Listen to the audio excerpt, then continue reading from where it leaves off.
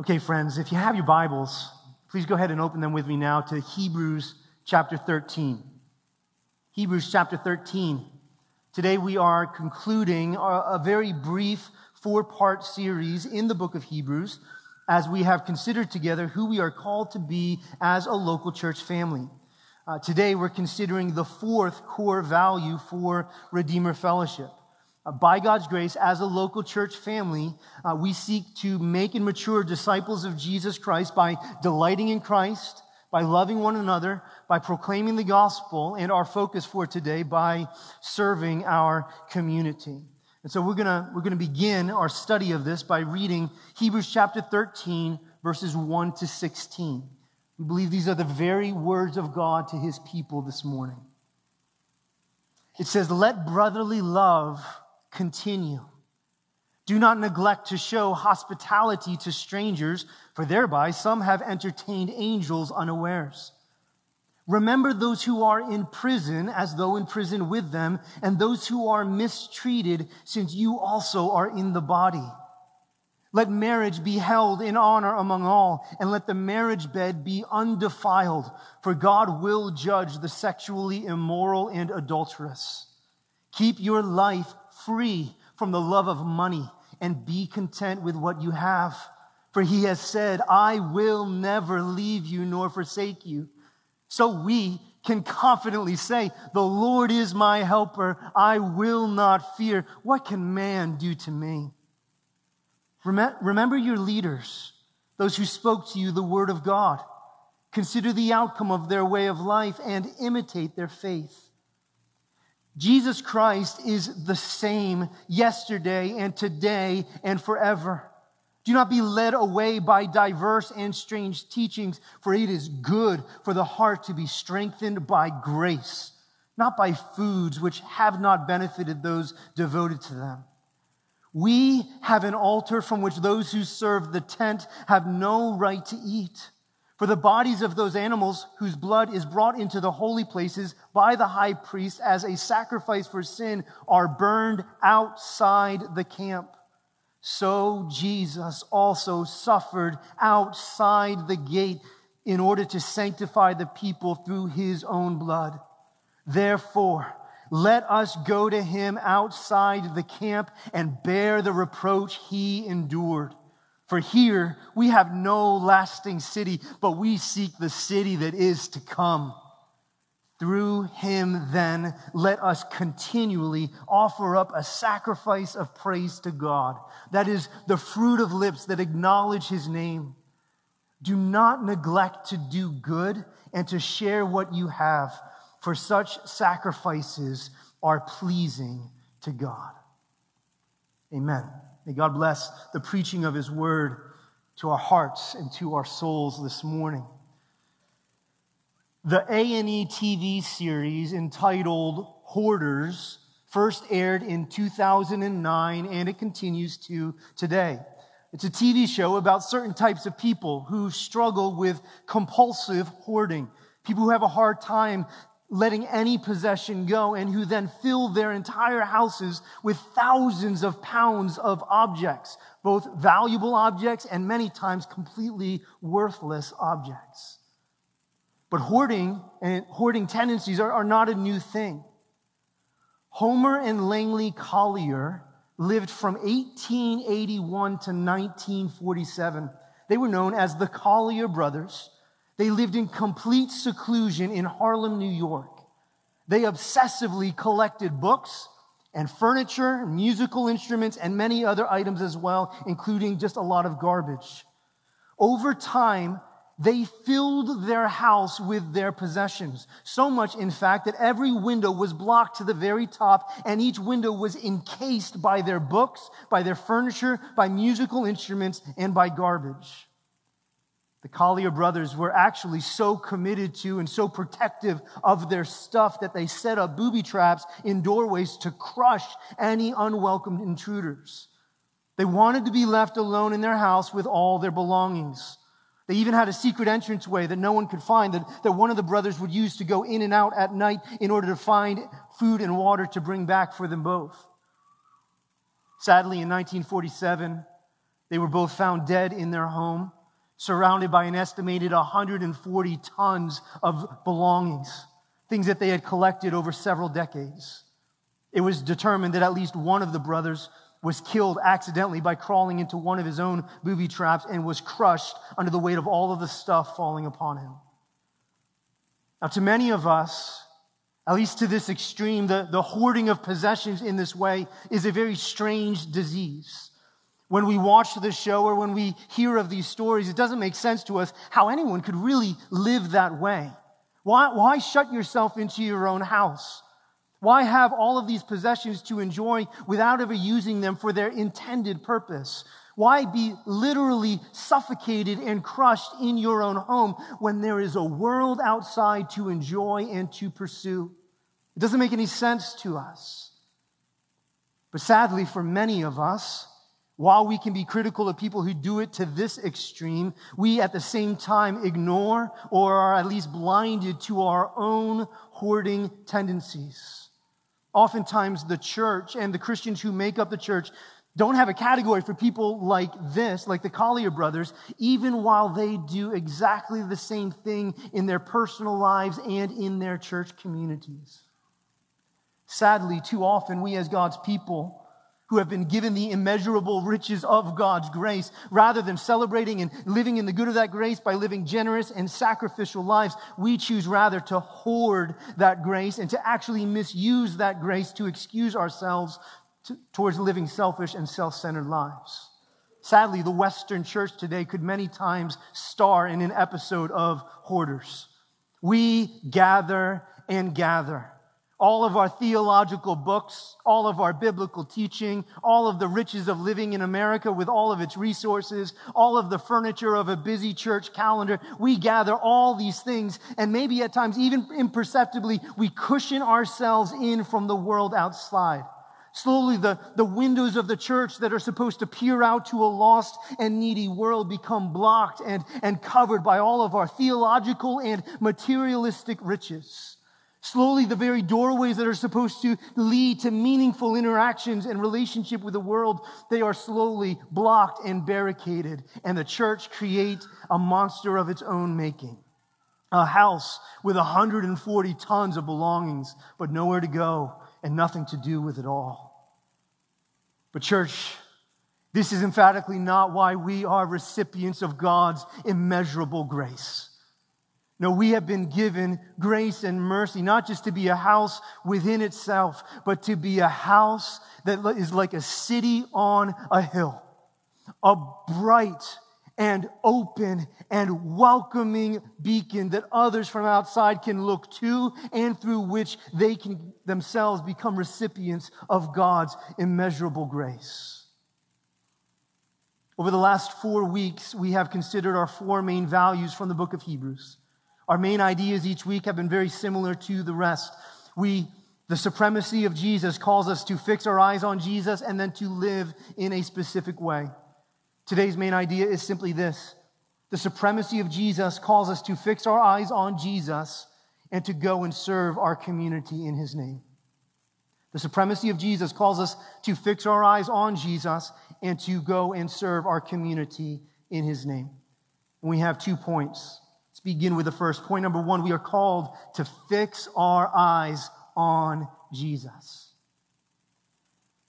You know, oftentimes those with obsessive hoarding tendencies, oftentimes that tendency comes and is present in people who struggle with insecurity.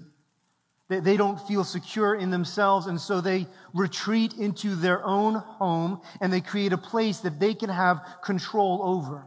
They don't let any possession go. They never throw anything away because they don't want to experience any loss, and so they collect and hoard all that they can. Church, think with me this morning about who our God is. He is not insecure. In fact, he is the exact opposite of insecurity. He is perfectly content within himself, and he does not need to hoard anything because he is fully satisfied with who he is and what he has within the eternal relationship of the Godhead, Father, Son, and Holy Spirit together.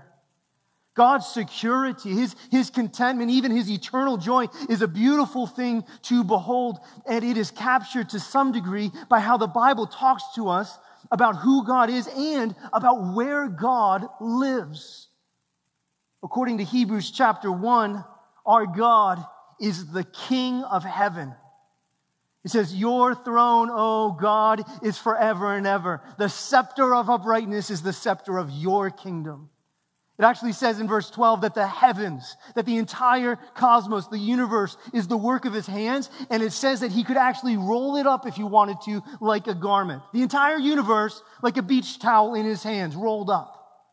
Hebrews chapter 2 says that he is crowned with glory and honor.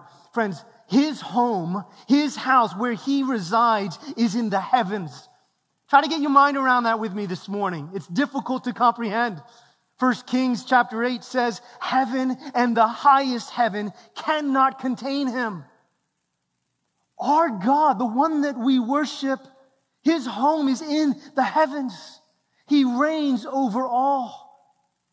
Talk about being secure. Talk about being content. This God is not a God who needs anything at all. He's not feeling insecure or unstable about who he is and what he has. No, the God that we worship, the God of our Bibles, is, and he has always been, perfectly happy within himself. Jesus, the second person of the Godhead, God the Son, says in John chapter 17 that they have always had this gloriously happy and united relationship together from all of eternity past. And church, it is actually this happiness, it is actually this contentment of God within himself that led God to create this world in the first place. Hebrews chapter 1 verse 10 says that he laid the foundations of the earth in the beginning. But he created this entire world not because of insecurity within himself, but rather because of the abundance of security and contentment that he already had. So when Jesus speaks of the eternal relationship of the Godhead in John chapter 17, he does not speak of any need in themselves through which they said, oh, well, let's find that need met by creating this world. No, there was nothing lacking in them. It was actually his contentment that led him to create this world. See, discontent people, insecure people hoard what they have. Insecure people don't like to share, but content people are willing to live open and inviting lives because they know that they have enough to share with those around them. Our God created this world not because he needed anything from us, but because he wanted to open the doors of his house, the doors of heaven, and wanted to share the joy of his glory with people like you and me. How generous of him. But now think about what happened next. Think about how sin happened. Genesis chapter 3, Adam and Eve rebelled against God and chose their own way apart from God. It was actually their insecurity that made them grab at what was not theirs. They fought for control. They wanted to hoard power and glory for themselves, and so they ate of the forbidden fruit. And friends, you know what? You and I have done the very same thing. We ourselves are not secure or content in who God is, and so we fight for control as well. We live for ourselves. In fact, all of sin in this world against God is a hoarding of what we want for ourselves rather than being content in who he is. All of sin is us fighting to be like God, wanting to control and gain power for ourselves. That's exactly what Adam and Eve did, and it's exactly what we do as well. When you get angry at your spouse, you are seeking to hoard control for yourself. You want to be like God in that moment. When you fail to love your neighbor as yourself by hoarding your time and hoarding your gifts and your money and refusing to be generous with what you have, you are acting like your first parents, Adam and Eve, who were clinging to and hoarding what they could get. And that's the essence of sin. It is the direct opposite of who our God is, and we're all guilty of it. Our sin actually speaks of our insecurity and dissatisfaction in who we are before God. But now think about how God could have responded to us in our sin. God could have taken his ball and gone home. He could have been done with us all. He could have returned to his home in the heavens and shut out the world outside, just like the Collier brothers did. See, another trait of those who struggle with obsessive hoarding is that their struggle often comes from a personal hurt or offense that has happened in the past. So someone in their past has hurt or abused them, or they feel danger in the present for some reason, and so they shut themselves into their homes where they can have control and not be hurt any longer. Folks, God could have done that. God could have felt threatened by our sin, and he could have run away from it. He could have gone back to the heavens and boarded up the windows and barricaded and booby-trapped the doors. A God who was insecure in himself and who was lacking in abundance would have done that, but that's not what our God did. That's not what he did at all. Why? Because those who are secure and happy do not need to hoard. God did not take his ball and go home. No, rather, he immediately launches a divine rescue mission, a glorious plan of redemption for his people, a way through which he could continue to share of his abundance with the people that he had made and who he loved. And now, think about how generous, think about how selfless this divine rescue mission of God was. The God who very well could have boarded up the windows of heaven and remained perfectly content in himself, he chose rather to step out of heaven and into our world, the world that he had made. The gospel is the exact opposite of our hoarding tendencies. Jesus, according to Hebrews, and Jesus, according to Philippians 2 and other texts, did not count equality with God a thing to be grasped, but he emptied himself. He laid aside his glory. He was not so insecure in who he was that he needed to cling to his position in heaven. No, he was secure enough in himself and in his Father that he was able to step out of heaven. He left his home behind and he became a man. He became like the people that he had made. And Scripture actually says that he was not even that beautiful or handsome of a man. Jesus was secure enough in himself to not need physical beauty in this world. And then he not only just became a man, he lived like a human. Hebrews chapter 5, verse 7 says that in the days of his flesh, Jesus offered up prayers and supplications with loud cries and tears. It says that he needed to learn obedience. It was not easy for him to be human. He dealt with pain and sorrow like you and I deal with pain and sorrow. Friends, think about Jesus. Think about how he related towards those around him. Jesus could have come into this world and he could have only associated with the elite of society. Right? If he was insecure, like you and me, he would have surrounded himself with the friends and with the people who made him look strong, who made him look impressive, and who made him more popular. That's not what he did. It says that he was the friend of sinners, that he ate and drank with tax collectors and sinners, the outcasts of society, the sinners, those who were buried by their own condemnation. He was drawn to them. It says he washed his disciples' feet. People who are insecure in themselves do not go and volunteer to wash other people's feet. No, insecure people try to coerce other people to wash their feet, but not Jesus, not our Savior. He did not hoard glory and power for himself. No, he gave of his abundance. He was secure in who he and his Father were together, and it changed the way that he lived. And friends, it even changed the way that he died. Jesus could have written the gospel story in a way that led him towards a glorious martyr's death. He could have laid down his life in a way that brought immediate honor and praise. But that's not what he did. Look at our text today, Hebrews chapter 13, verse 11. It says, "So Jesus also suffered outside the gate in order to sanctify the people through his own blood." He suffered outside the gate. See, in Jerusalem, there was a temple. And in the Jewish mind, according to God's design, it was the house of God here on earth. God resided in that place, and it was beautiful. It was ornate. It was impressive. It was a powerful structure. And that's where all the sacrifices were made on behalf of God's people. And so you might imagine if the Son of God was coming as the ultimate sacrifice for his people, that he might choose, let me be offered in the temple. You might think that he would want to be offered in the house of God. But no, it says that as he bore the weight of the sins of the world upon himself, he suffered outside the gate. In the Old Testament, according to Exodus chapter 29, verse 14, after the blood of the animals was offered in the temple, the flesh, all the remains, the flesh of the bull, its skin and its dung were burned with fire outside the camp, a further sin offering.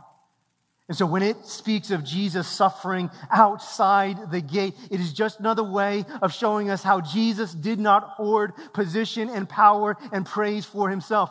No, he stepped out of heaven and he walked a road of sacrifice and service for you and me, a road that even took him outside of the temple, that took him outside the walls of Jerusalem, and that took him up to that hill called Calvary, where he was crucified for his people. What love is this? What incredible generosity and selflessness and service is this? Friends, who can love in this way? I'll tell you who. A God who is perfectly secure and content in who he is. A God who needs no help from anyone. A God who is a God of abundance and of great glory. And who out of that abundance does not hoard and keep for himself, but who lives generously towards those around him. Church, the call of Hebrews is so clearly to fix our eyes on this one. Friend, if you are feeling insecure today, if the situations of this world are troubling to you and you are feeling shaken, if you're a non-Christian and you've never put your faith in Jesus and you can't seem to find peace and security in this life, or if you are a Christian and you just feel overly troubled and you're lacking strength and purpose, God's word would call us all to fix our eyes on this God, on this Jesus, who out of his abundance gave himself for us. Why? Because it is when we set our eyes on this Jesus that we are welcomed. We are welcomed into the same security and contentment that he shares with his Father. When we put our faith in Jesus, we are made perfectly secure through the justifying work of his Son. And then we are able to live out of that abundance, which is now ours as well. Now out of that contentment which we have in Jesus, and to live outward and selfless lives just as he did. And that brings us to our second point. Point number 2, we are called to serve our community. You know, when there is a humanitarian need in this world, when there's a hurricane like Ida that destroys significant parts of New Orleans, or even a national disaster like 9/11 20 years ago now, when great work and service and help is needed for a long period of time, those who do that work often need to set up a base camp to work from. They need a place of security that enables them to go out and serve those that need to be served. And so when a hurricane happens, those who bring relief often set up their food banks or their shelters, not exactly where the disaster happened, but in a location separate from the disaster. A place where they can have dry ground to store all of the food. A place where they can think and plan and even rest, and then go back into the area of need. But listen, if those relief workers only stayed in the camp and took naps and ate the food that was there for others, if they never left that place and went back into the need, they would be failing miserably in their jobs, wouldn't they? Now, that base camp exists in order to enable them to go out and serve. Friends, this is what we have in Jesus. This is what we have in Jesus and in his church. We have dry ground to stand on. We have a place of security and strength that enables us to think clearly, to grow in courage, and to grow in our generosity, and then to go out with it all. That's what Hebrews is all about. The writer of Hebrews has taken 12 whole chapters to set up base camp. He has expounded on the supremacy and the goodness and the beauty and the glory of our Savior, Jesus Christ. But those things, church, are not to be hoarded by us. No, they are to lead us towards living in a very particular way. They are to lead to application and change and generosity in our lives. But it is important. It is important to notice the order of these things. The writer of Hebrews does not start with the practical side of things.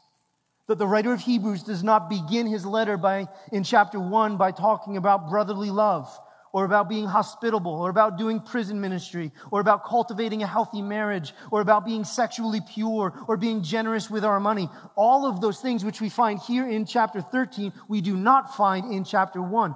Why? Well, because the order of these things matters.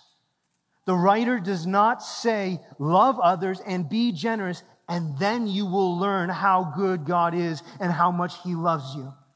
No, he doesn't say that, because that's not Christianity. Christianity is the exact opposite of that. It's first, know the great things that God has done for you, the great things that you did not deserve, but that have come to you through His Son, and then in response, live it out. Why is that important? Well, because insecure people tend to hoard.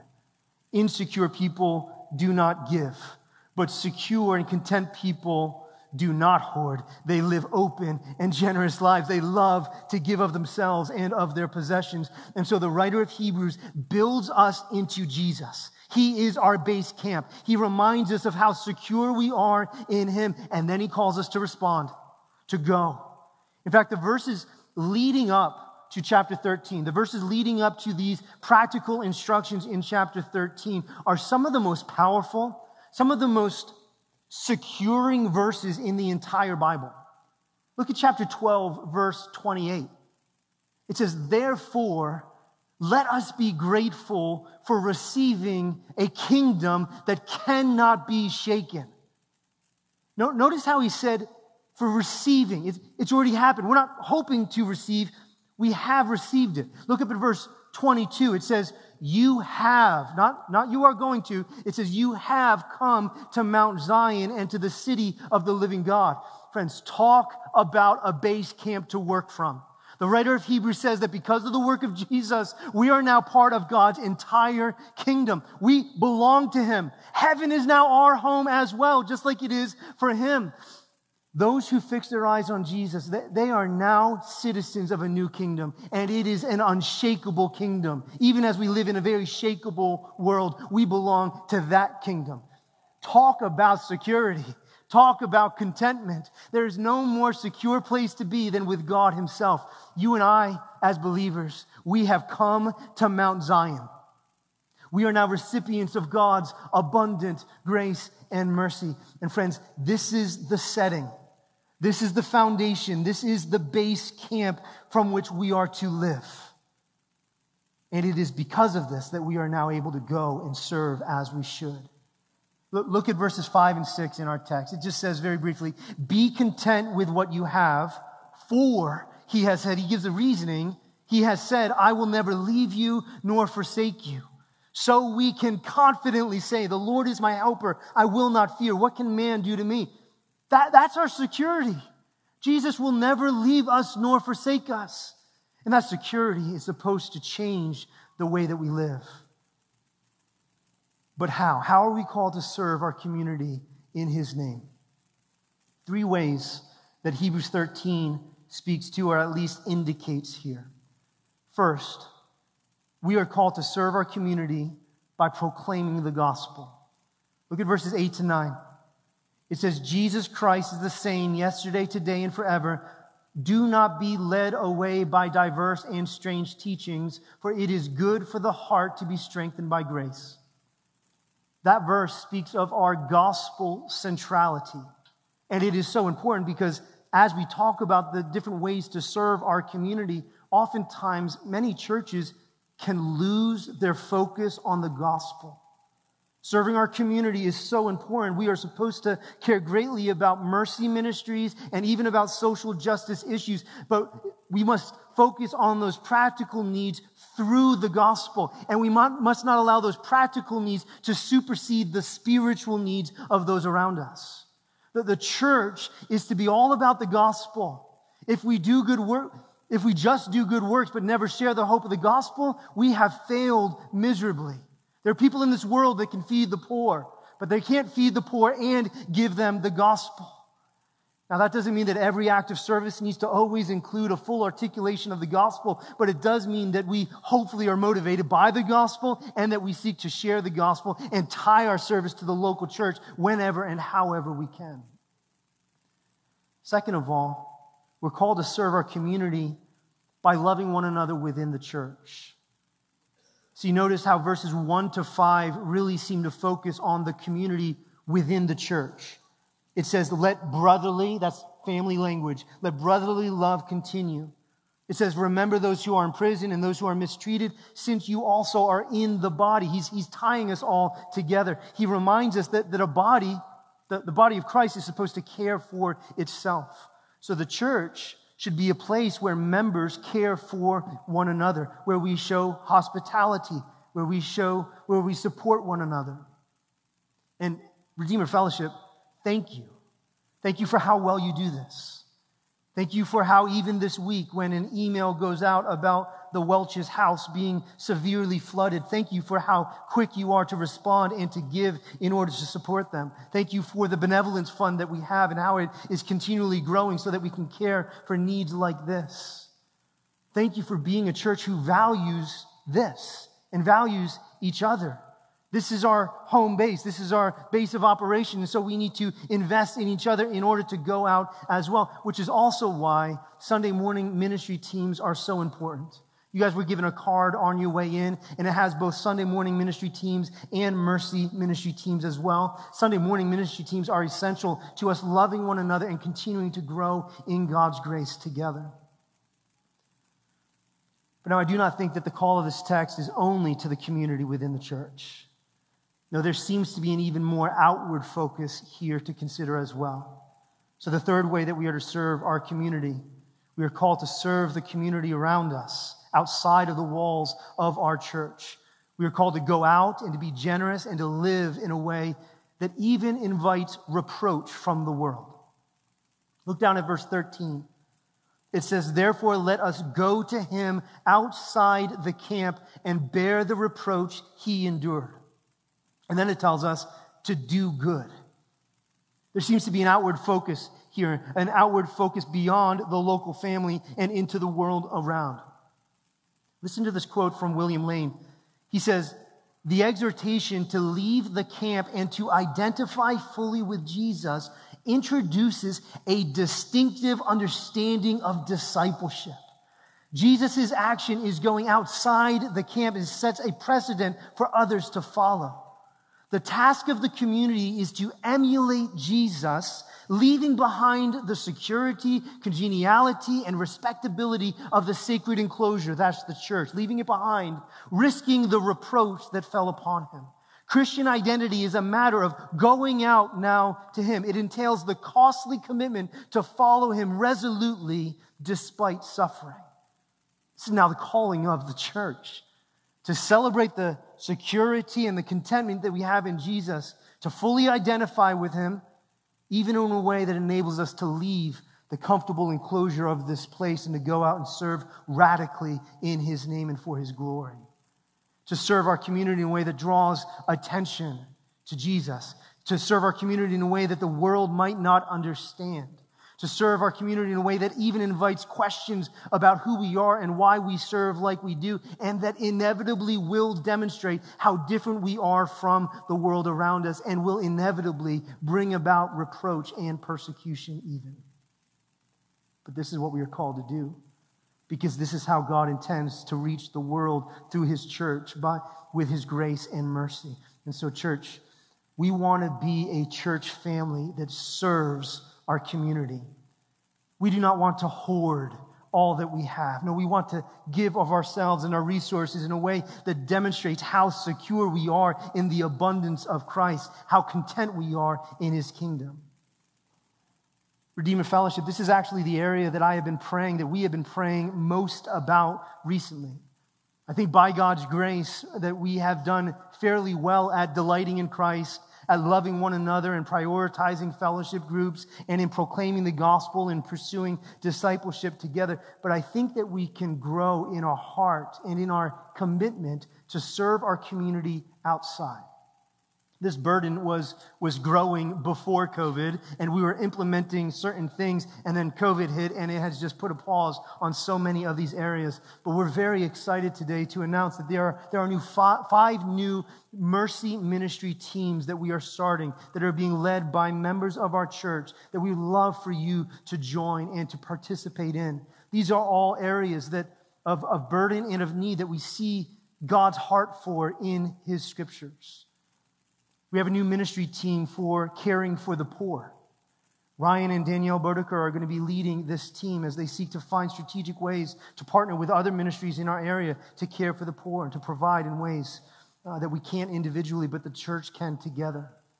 We're going to start a ministry team for care for the widow and for the elderly. And so Brad and Tracy Pope are going to be leading this ministry to care for those who have lost loved ones or who are growing older in age and oftentimes need support and even simple friendship. We're going to start a ministry team called Care for Those with Special Needs. This is going to be led by Lindsay Johnson, and her heart is to meet families who have children with special needs and to support them and to help them. It's probably going to start with just a simple buddy system so that those with special needs can go into Redeemer Kids without their family needing to be by their side. But hopefully it will develop into even more than that, where we can support many families who are burdened, who have the privilege, but also the wearying task at times of caring for their children with special needs. We're going to start a mercy ministry for care for the orphan. We could not be more grateful for how our church has answered our prayers and has given us so many families who have a heart to foster children or to support those who are fostering children and to adopt children. What a beautiful demonstration of God's heart on a church level as we seek to live for His glory together. We're so thankful for people like the Trinzys who are living in this way, and many others who are prayerfully considering it as well. And we're grateful for Sheila Nottage, who will be leading this ministry and helping us to care for those in our church who pursue these things and those outside of our church who need our help as well. And then finally, we're gonna start a mercy ministry called Just Care for the Community. This is just an opportunity to find ways to practically help those in our area. And so I'm friends with Mike Smith in our area, our state representative, and he often emails me and say, hey, there's a need over here. Do you have anybody who could meet this need? Drew Chapman's going to lead this ministry, and so when those needs arise, he can lead some of you to go and help wherever that may be. Redeemer Fellowship, when you think about the Collier brothers, when you think about how they secluded themselves into their own house, you might first think that they were probably maybe simple people who didn't have anything to offer, that they had no skills or no gifting, or that they weren't people persons, that it just wasn't easy for them to be around other people. That's actually not the case. They both had studied extensively at Columbia University. They had degrees in engineering and in chemistry. They were extremely musical. Langley was an accomplished musician who played professionally and even performed in Carnegie Hall. They had gifts. They had resources. But yet somehow, for some reason, they decided to hoard it all into their own house and ultimately suffocated themselves by it all. Oh, church, may we not hoard all that God has given us. Our many gifts, our many resources. May we find our security in Jesus, and may we open the doors and the windows of our church family. May we walk into the world around us, outside the gate, and may we serve our community in Jesus' name. May we be the hands and feet of Jesus to a world that desperately needs to hear the good news of the gospel. And when they don't currently have ears to hear, may we serve their practical needs in a way that softens their hearts and warms their hearts to Jesus and to the church and to the hope that is found only in Christ. Amen. May it be.